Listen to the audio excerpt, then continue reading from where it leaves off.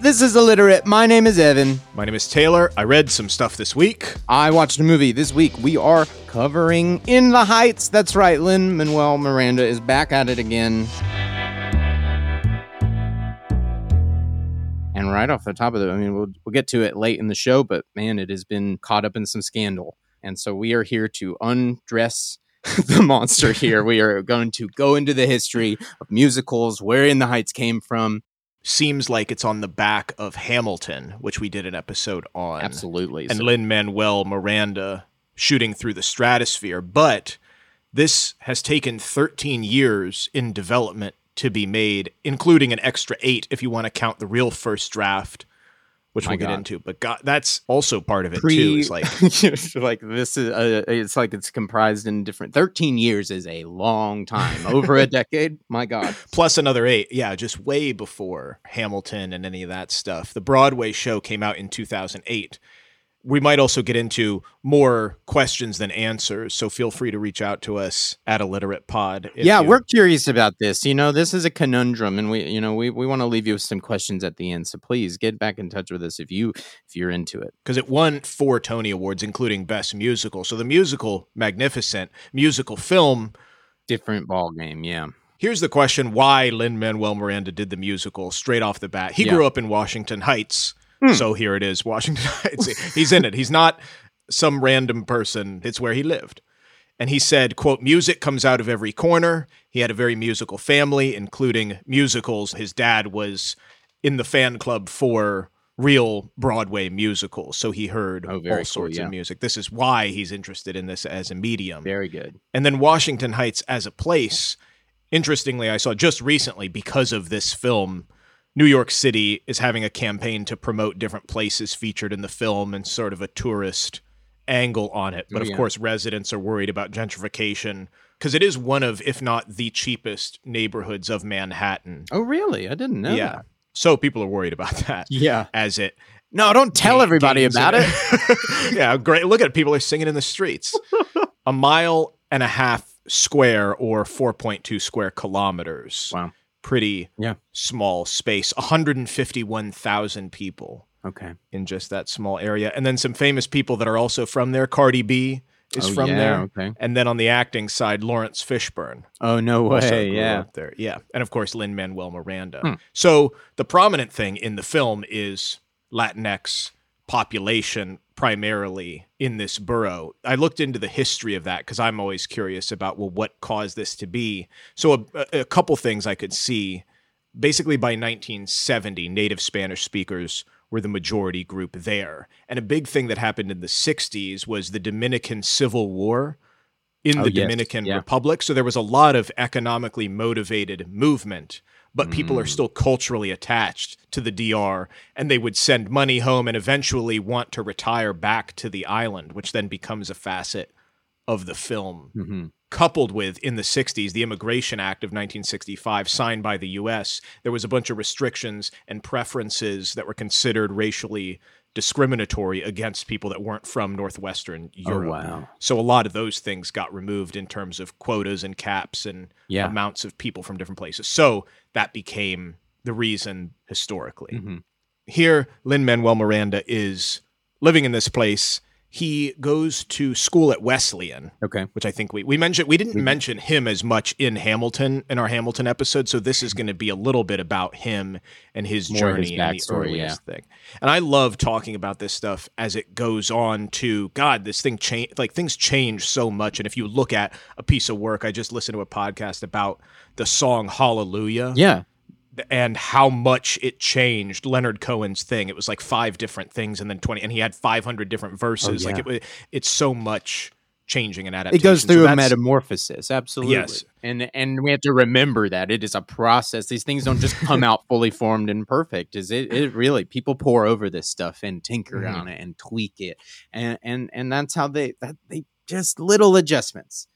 So that will come out in here, and maybe we can see how that some of that adapting to the movie alters the content of it and the tone and whatnot. So he wrote the earliest draft in 1999 during his sophomore year of college. He's a little baby boy. And was accepted by Wesleyan's theater company to do for a weekend. So they're like, yeah, you can do it in the spring for 3 days. You can have your performance. But he only had one song written. Okay. So he worked on it nonstop during winter break. And like I said, played for 3 days in 2000 as an 80-minute one-act show called In the Heights. Wow. And so essentially that's what I, read as a piece of literature. I couldn't find all of it, but I did find a lot about it and what actually went into it. So we'll get into some of that. It's one of the rare ones where the source isn't exactly published and out there and fully available, I guess. Right. It was that he did it for 3 days. Yeah. In college. It's not out there. The musical influences I thought were interesting. Ruben Blades and then Juan Luis Guerra. He had this amazing salsa song, translated the title as If We Had Oil Here, which asks, if we had oil in the Dominican Republic, how rich would we be and what would we do with the money? Which is a direct, that song 96,000, which is what would we do if we won the lottery? Right. Okay. So it's pulling from that too. It's kind of tragic and happy and strange to hear that, but he's pulling that from a salsa song that he listened to as a kid. Very interesting. And then I also saw, he said Big Pun, who was the first Puerto Rican rapper to go platinum. I'll post a link to a compilation of his songs. The cadence, the technical rap and internal rhyme schemes that he uses, it sounds a lot. All I know is Hamilton, but it sounds a lot. Like the rapping of Hamilton. So, I mean, man, the second it starts, you go, yeah, this is that. This is Lin-Manuel. Here it all is. Here's the team. Yeah, but I loved finding a Puerto Rican rapper who he said he was inspired by. It. It's like, oh yeah, the technicality and the way that it rhymes and the cadence of it is very similar. I love that. Click on that link if you're interested in that. Absolutely. As far as actual musicals, not just music, Rent was a huge influence. Obviously, Bohemian artists in the East Village. Rent came out in 96 on Broadway, and Lin-Manuel is like, oh, you can do a story about your life. Like, it doesn't have to be some fantastical thing. So, and then the other thing he wanted to go against, it's not like West Side Story, which was one of the only few high-profile musicals to feature Puerto Rican characters. But it centers around a gang. And they're holding knives to people. Yeah, it's the exact opposite. We got that one. That is not everybody's experience, nor is it the majority of people's experience. Right, that's what he said. Yeah, he said, Washington Heights, most people are not involved in crime or drugs. It's inauthentic for me to write about drug deals and domestic abuse. That's not. And it's funny because not funny, but it's interesting that a few of the reviews I saw for early shows after it was in tryouts and then off Broadway, they mention, oh, there's no crime or drugs in this. And it's like, well, yeah, that's not what why is that the case? So there's like an inherent racism in the early reviews of why doesn't it have this? Because it doesn't exist in Washington Heights, because it's about a real place. Yeah, and his experience, and so that's what it is. So he's countering it's not West Side Story. Yeah, with a very uplifting, upbeat, still people's problems, but his real life experience. So just this 3-day thing broke box office records for the school's theater that year. Oh, cool! Yeah. And then there were seniors at the school that saw it and said, hey, we want to help you make this into a Broadway show after graduation. But remember, he's a sophomore. So he's like, okay, sure thing, and then forgets about it. They are telling the truth. 2 years later, they come back to him. 2 seniors and some other alumni approach him and say, hey, remember, we want to do your thing to get it eventually to Broadway. So this is in 2002. He works with the director, Thomas Kail, who then also was the director for Hamilton. So this becomes his cadre of people that he ends up working with. So now it's changing because it was an 80-minute one-act thing. So he's writing 5 different drafts of this while teaching 7th grade English at his old high school during the day. He didn't go straight into immediate Broadway success. He's a high school teacher. And then Chiara Alegria Hudes joined the team in 2004 for the book, which is the script, the dialogue, the stage direction, not the music and lyrics. So she's added on. I teased it, but the differences from the one act to what people saw on Broadway, the big featured story was a love triangle, which does not appear at all in the off-Broadway or Broadway production. So the story behind this is based on personal experiences. Lin, one of his best friends since kindergarten, came out to him the summer before they both separated and went off to college. Oh, wow. And so this was a big part of him and understanding relationships. And so this is a character called Lincoln, which doesn't appear, like I said, but it's in the one-act thing. And Benny, who is the black character prominently featured in the script, and Nina have their romance, and Lincoln is in love with Benny, his best friend. So this is the primary story and situation of the 80-minute original thing. Oh my God. Yeah. I was fascinated to find Usnavi, who is the main character, basically, is just a side character who ran the bodega. He doesn't feature prominently in the original thing. Oh, wow. Yeah. This is blowing my mind, man, because I haven't even gotten, I have a lot of thoughts about the movie, and this is really answering a lot of what I was really caught up with it. And I don't want to get ahead of myself, but this is really interesting. Yeah. The Lincoln character sounds incredible, and I want to come back to that. Yeah. So that led me to say, okay, well then, why get rid of that? If that's the plot of the 80-minute thing. Yeah. So you have to look at what's around it. And they also said in an interview, Thomas Kell and Lin-Manuel, that Avenue Q, huge Broadway production, had come out in 2003. Remember, they're working on this from 2002 into 2004 and so on. And it has that as a huge plot point. And they said, they're doing this way better. There's a character who's closeted and is in love with their best friend. That's a whole subplot of that musical. And so they said, well, we don't want to do exactly what this musical is doing that has just come out. So that's why they updated it and got rid of it and made Usnavi the main character. That's fascinating. And it's a bit of a shame because it could have been a huge breath of fresh air for this. If it tracked from the inception of it to this modern film, or bringing it back in. So Usnavi becomes the main character, originally played by Lin-Manuel Miranda. Abuela Claudia gets added also. She wasn't in the original 80-minute thing. And this is based on a Puerto Rican woman who helped raise Lin and his sister. Oh, okay. And loved gambling and slot machines and whatnot. And so she's involved now. He said that he's written over 50 songs for the show.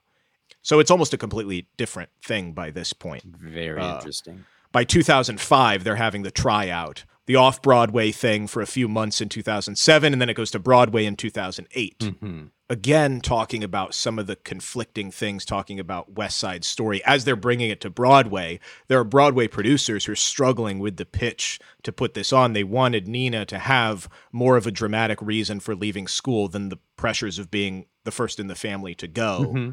And literally all real pitches, Lin said, they said, why isn't she pregnant? Why isn't she in a gang? Why isn't she coming out of an abusive relationship? Like, these are all the things that people are saying. And he's like, no, I don't want these to be the conflicts that are always represented. It's like, I'm okay if we wanted to have another, more of a reason. Valid. Yeah.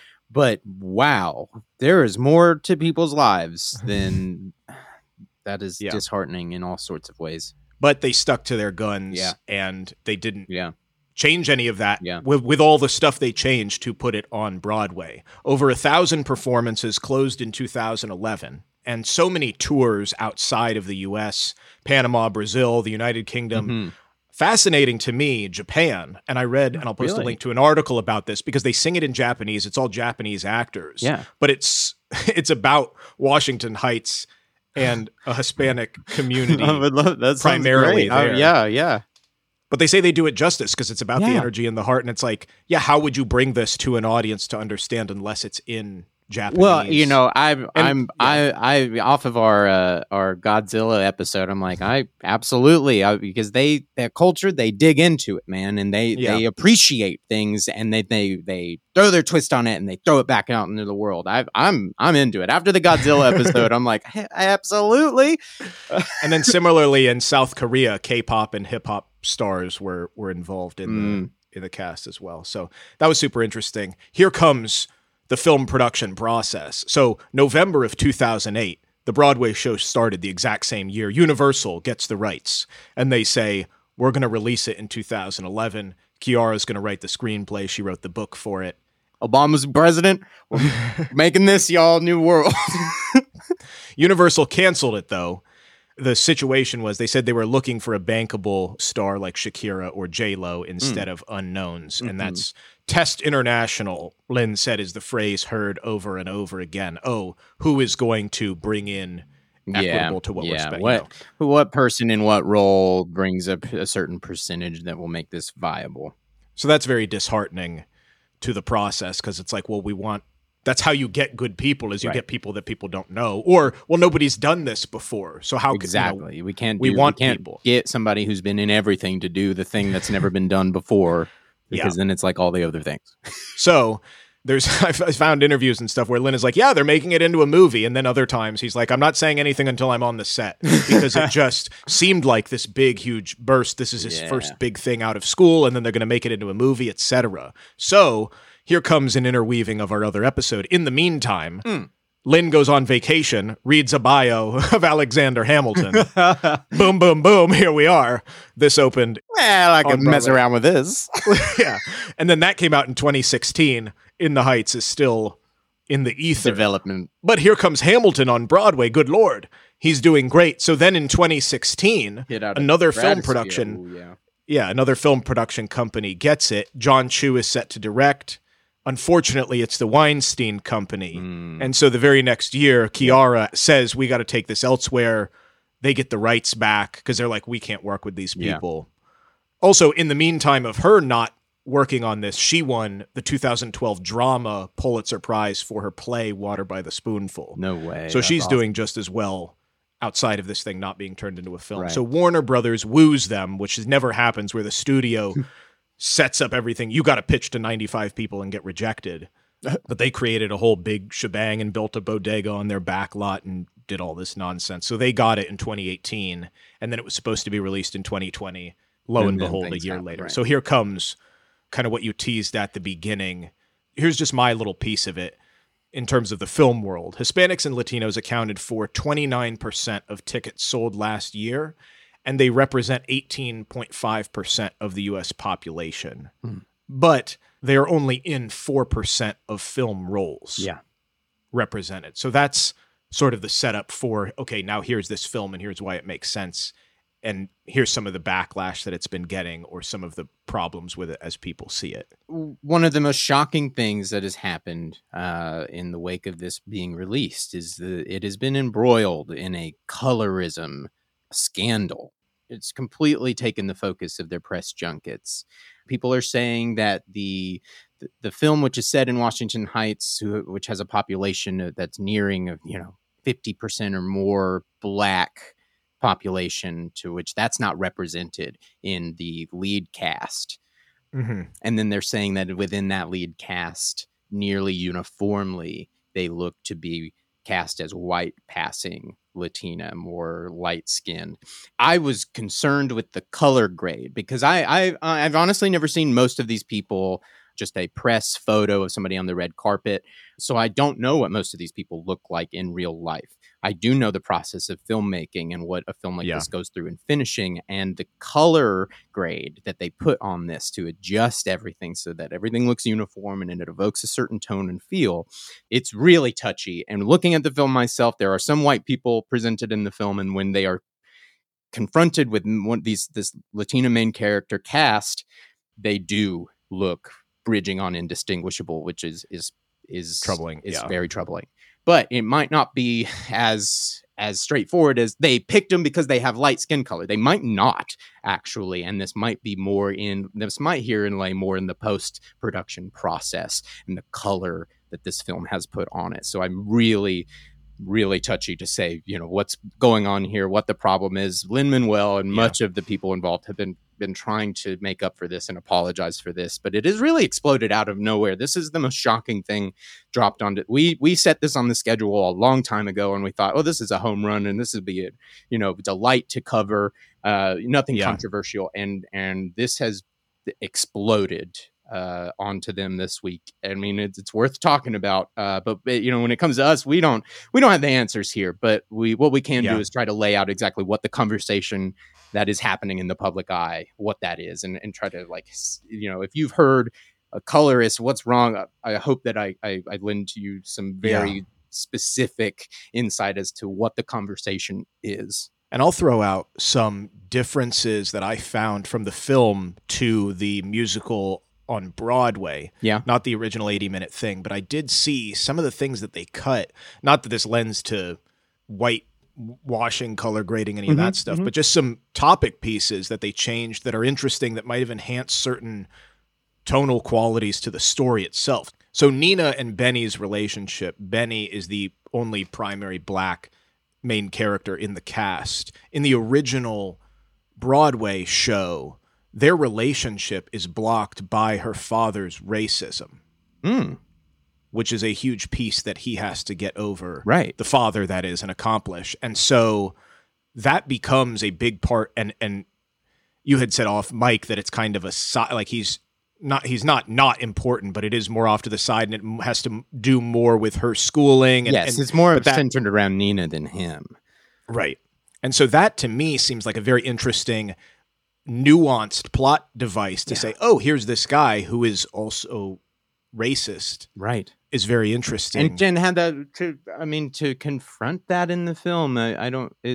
There's another path there that's very interesting. This is, and then I'm thinking of the Lincoln character again, bringing back the one who's in love with his best friend. It's just, this is texture that has less to do with socioeconomic problems and more about real interpersonal drama and being in a place and time with certain people.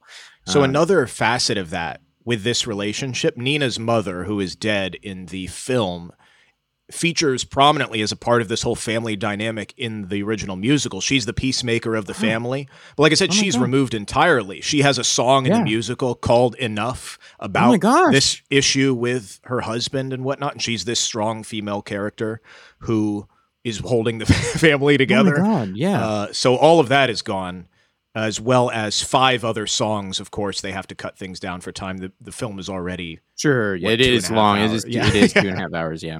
Yeah, so that's interesting to me, those pieces to cut. And then the script as well, this might not be true, but they said... We'll delve into the scandalous for a moment, if you dare. As counting it, and I could imagine this, fewer than 10 lines from the Broadway script made it into the film. Because they have to add plot, they have to add what works in the film. And as we covered with Ma Rainey's Black Bottom, I don't know that actually being so, precious with the source material necessarily does you favors, but it's a process of understanding what serves your purpose and what doesn't. What I commend this whole process for is it seeming to be such a fertile groundwork that it's just idea after idea. Take this out, put this. It's like, that's not nothing, man. That's really fascinating. But at a certain point over this 20-year process, my God, realizing this is a 20-year process of development to get us all the way up to this movie, that in this time and the hands that it's gone through, I'm wondering where it really wanted to lay its point down. Yeah. So that made me looking into musical films in general, because obviously in the Broadway performance, there's no surreal dream type stuff. There's no crazy wheeling in a pool into the theater. They're not dancing on the walls. That's none of that is what's happening. But clearly that is added for a magical musical element to the film. The only other thing we've talked about is Hamilton, which was basically a filmed stage production. It wasn't really a musical film. Right. I did look back, actually. I'm sorry. There's another one. We did talk about Cats. Yes. But that also did not do it well and was critically That was another one. It was hated. like, well, what went wrong in this situation, Yeah. So I wanted to see, what is this film pulling from? Yeah. I found quite a few influences, and specifically, since we talk about adaptation all the time. Yes. What is the tone of this stuff? What is this supposed to be? What was it? If you're ready, we'll jump right in, starting from the very beginning of film. The Jazz Singer, if you're a film fiend, that's always thrown around because that was the first feature-length talkie with sound. Yeah. And that came out in 1927. It also had 7 songs with it. Wow. The state of theaters, patrons were so used to seeing with live music, you'd have kind of like a stage theater, like a pit with an orchestra in the bottom playing music over top of the thing. So a lot of theaters showed it as a silent film because they didn't have they didn't have sound. Oh man, we've all maybe you've been through some sort of technological advance and the antiquated like awkwardness between those steps. Like, think about it back then. That's kind of funny. So what's a speaker? Don't need it. I'm not paying for that. Get a violinist. Yeah, they're cheaper. Yeah. Through the next decade following the Great Depression, many theaters closed, the live performance theaters, and vaudeville stars went to Hollywood. because it was on an entirely different financial scale. Money, money, money. The same movie, thousands of quote unquote stages. You know, like, God, how do you have a traveling troupe and they do 1,000 performances in 4 years? But like, oh, you can do 1,000 performances of this movie today at 7 yeah. So good Lord, let's get Just people into the great theaters. to start it again. Yeah. So the musical component comes with the musicians and composers. So there's a famous theater composer, George Cohen, who wrote, ironically, Give My Regards to Broadway. If you've ever heard that song. He had 40 films that he worked on with songs during the Depression and only 6 stage shows. Oh, wow. So he made the complete flip during this time. As well as, think about his numbers, just in gross, the number of films explode. So just for the year 1930, there were 100 musical films made. Whoa. Comparing that to the closest, biggest time we have, the year 2016, which was when La La Land came out, that was one of 4 that came out that year. My God, so many musical films coming out, which essentially are kind of stage, you know, they're filming the stage. Yes, it's very early. You know, this starts in a around to room with the camera seeing the whole room, and it's drawn in by the choreography and the intricacies of all of that. And then, you know, as the medium progressed, we got closer, and we started cutting, and we started having big, drawn out shots that brought us into other locations. You know, so you saw that progress with the film, with cinema.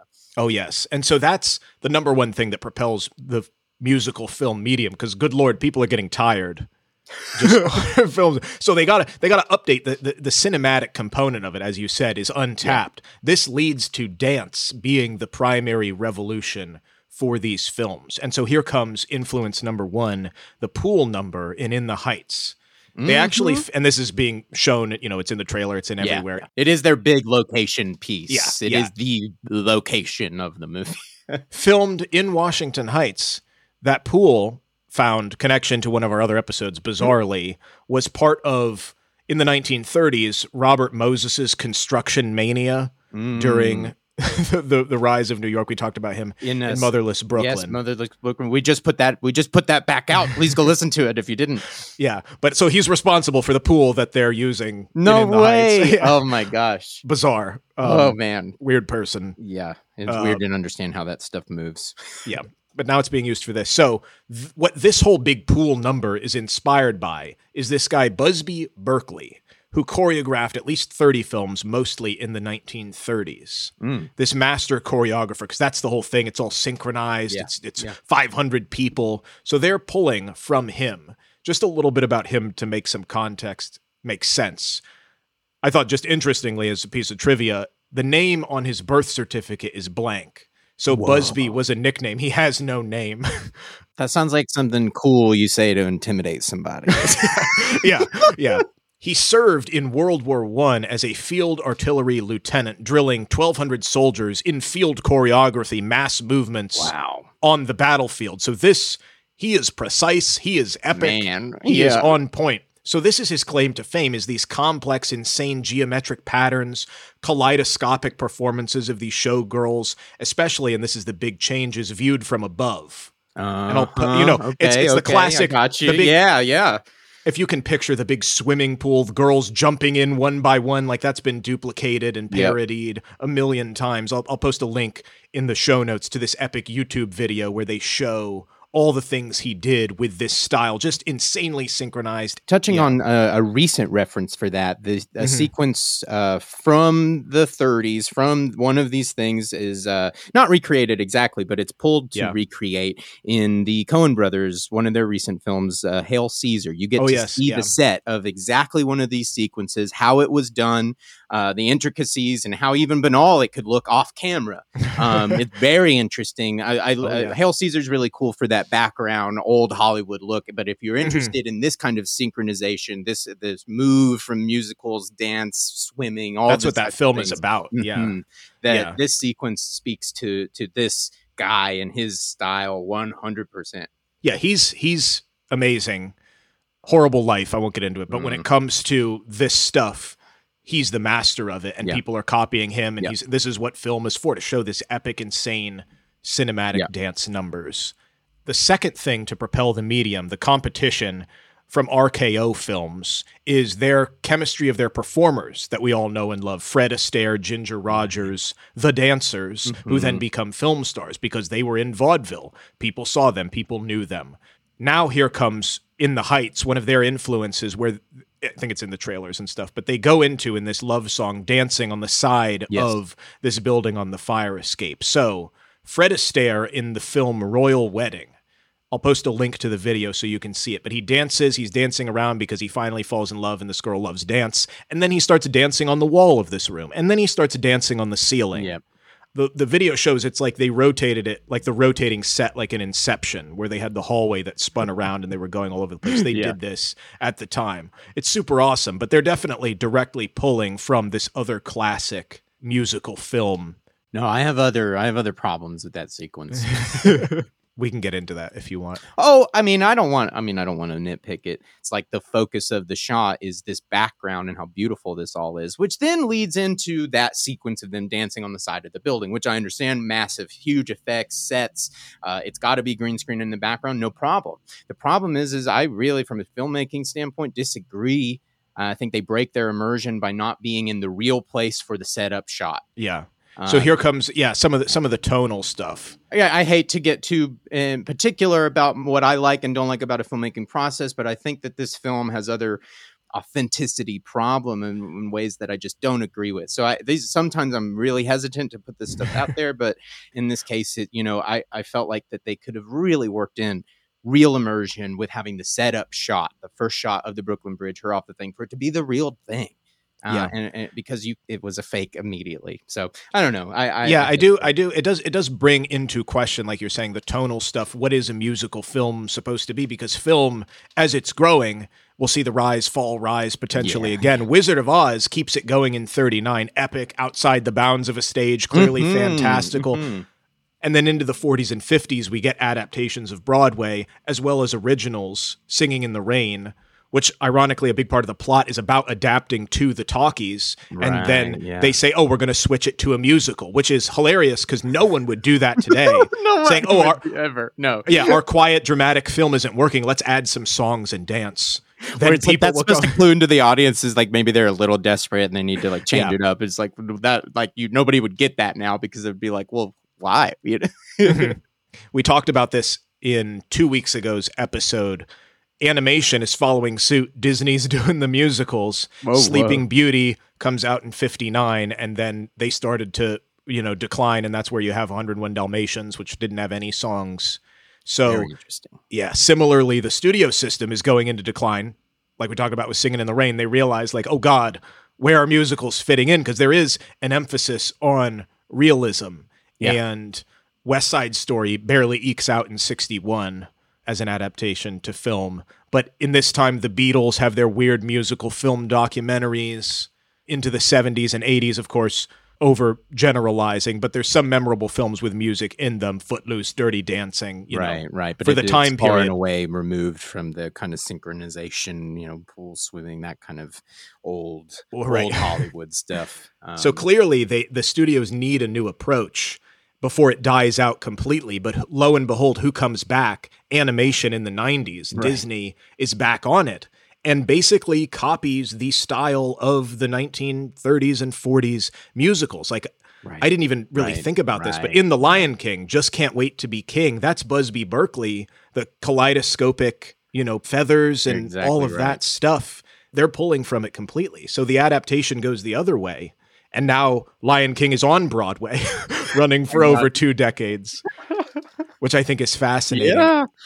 I wanted to bring in one piece because we're talking about the rise, fall, and rise, and we tend to just veer towards America since that's where Evan and I are from. But we cannot forget Bollywood, which never stopped. We would be remiss. Oh, gosh. Yeah. They have never stopped practicing. This has been their bread and butter, man. And nobody, I've seen some of these movies and I forget that that's man, that is what they do. 90% of all Bollywood films are musicals. Yeah. And they even have the tools, man, and they have been practicing forever. They have mastered it. And as we go into the modern era, Baz Luhrmann, who did Moulin Rouge, which is known as kind of either the revitalization or it really hits all the marks for fans of this. He said he was hugely inspired by Bollywood. He said about that style, he likes cinema where the audience participates in the movie, where they know they're watching a movie at all times. That's what he said. And I 100% agree. So I kind of had to look into, because this is not in my wheelhouse, and this is opinion and conjecture for some reasons why Bollywood continues with this genre and pattern of filmmaking. Yeah.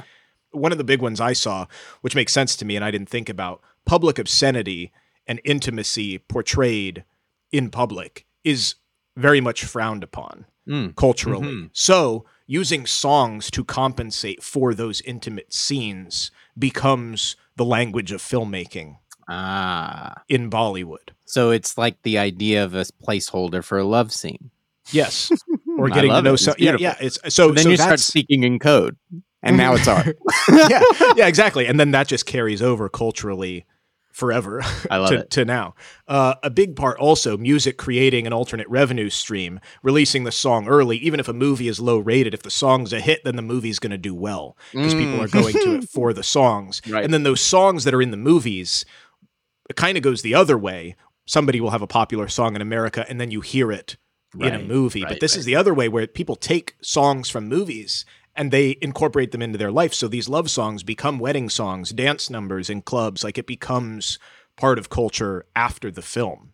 Oh my gosh. And then I think it's just also a cultural difference, whole cloth. Like, the expectation is to have songs in film. And now it has become impossible to separate. It's really fascinating to me looking at the cultures who run with this kind of thing. You know, like we were perfecting the musical and through the back half of the, the 40s and into the, through the 50s and into the 60s. And we moved away and started figuring out how to make, sci-fi worlds real and action movies work. And that's what sold the tickets for the seats. But it's so interesting to see other cultures latch on to things that they really like, because India, they have latched on not only to the musical genre, but the action genre as well. Yes. The movies that India produces are very, very specific, and they are a very abrasive, intense, innovative, flashy as it. I mean, that is the name of the game. And they love these two in particular, types of movies. They just that's what they make all the time. They put hundreds of millions of dollars into it. Bollywood is as Hollywood as you can think it is. It really is. But it's fascinating. It's kind of like K-pop in that situation where it's like, we moved out of the Backstreet Boys and NSYNC after 2000 and that kind of thing. But that has completely become this new revolution of K-pop, which is now, you have to reckon with it. It's huge. It's bizarre to me to think that this is inspired by a guy who has a bunch of boys contracts under his arm, from 1995, so it's very interesting to watch how these cultures take these things and run with them, make them their own. Again, going back to the Godzilla thing, I love seeing how that was batted back and forth between the cultures. Yeah. That kind of speaks to the tonal question of the 21st century musical films. I think we see darker, more biopics or remakes. You mentioned La La Land, but even that references the golden age of Hollywood, sort of looking backward. Yes. Or they have a cast of well-known actors, like in Mamma Mia and Hairspray and whatnot. Right. It's interesting. I don't know. This is sort of the question without an answer to our audience of is the modern musical film, is it in the heights, and what does it do right with that tone? If you have to, speak to pertinent social or socio-political issues, or what a film does that a musical doesn't do, are there musical films that are dark or, as Evan is saying, authentic, realistic? I don't even really know. I don't even know. But but it comes down back into the things that they switched out and moved around, where it's like that love triangle is very interesting. And it could have added a lot, and it could have, and the mom that doesn't exist, that could have added so much dynamicism to this.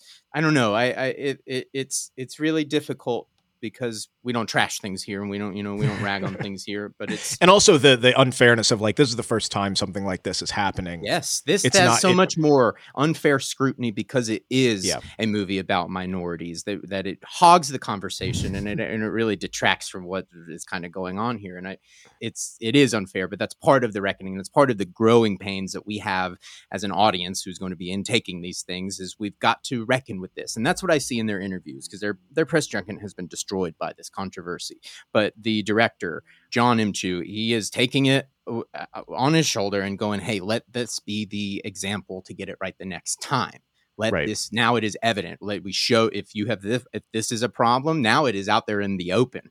And you have your choices made for you next time. So I really appreciate that about this. But it gets down to another conversation, of which I think that the problems are not too specific on one aspect or the other, but there is a swirl of problems here that add to this inauthentic feel.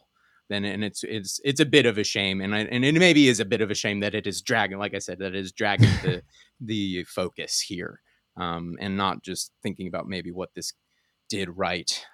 Right. On a positive note, it's like, good Lord, a music, a mainstream musical film. Right. It is not hollow. It is not everything yet. It's very interesting. Let us know what you think about this, because there's no clear answer for this. Nobody's wrong. And maybe that's the unfortunate thing. Like you said, everybody wants the expectation, or it was marketed as, hey, this is everything.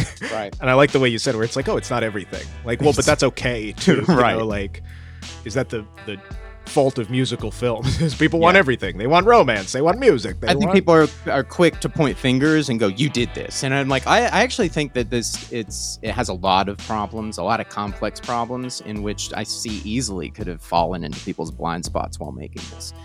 Well, let us know, please. Reach out to us at Illiterate Pod. What did you like about it? Did you like it? I don't know. I wasn't the biggest fan of it, but I certainly appreciate it for what it is. Let us know if you liked it. If you didn't like it, what were your problems with it? What did it do right? What did it do wrong? We would love to hear from you. At Illiterate Pod on Instagram. Send us a message. Thank you so much for listening.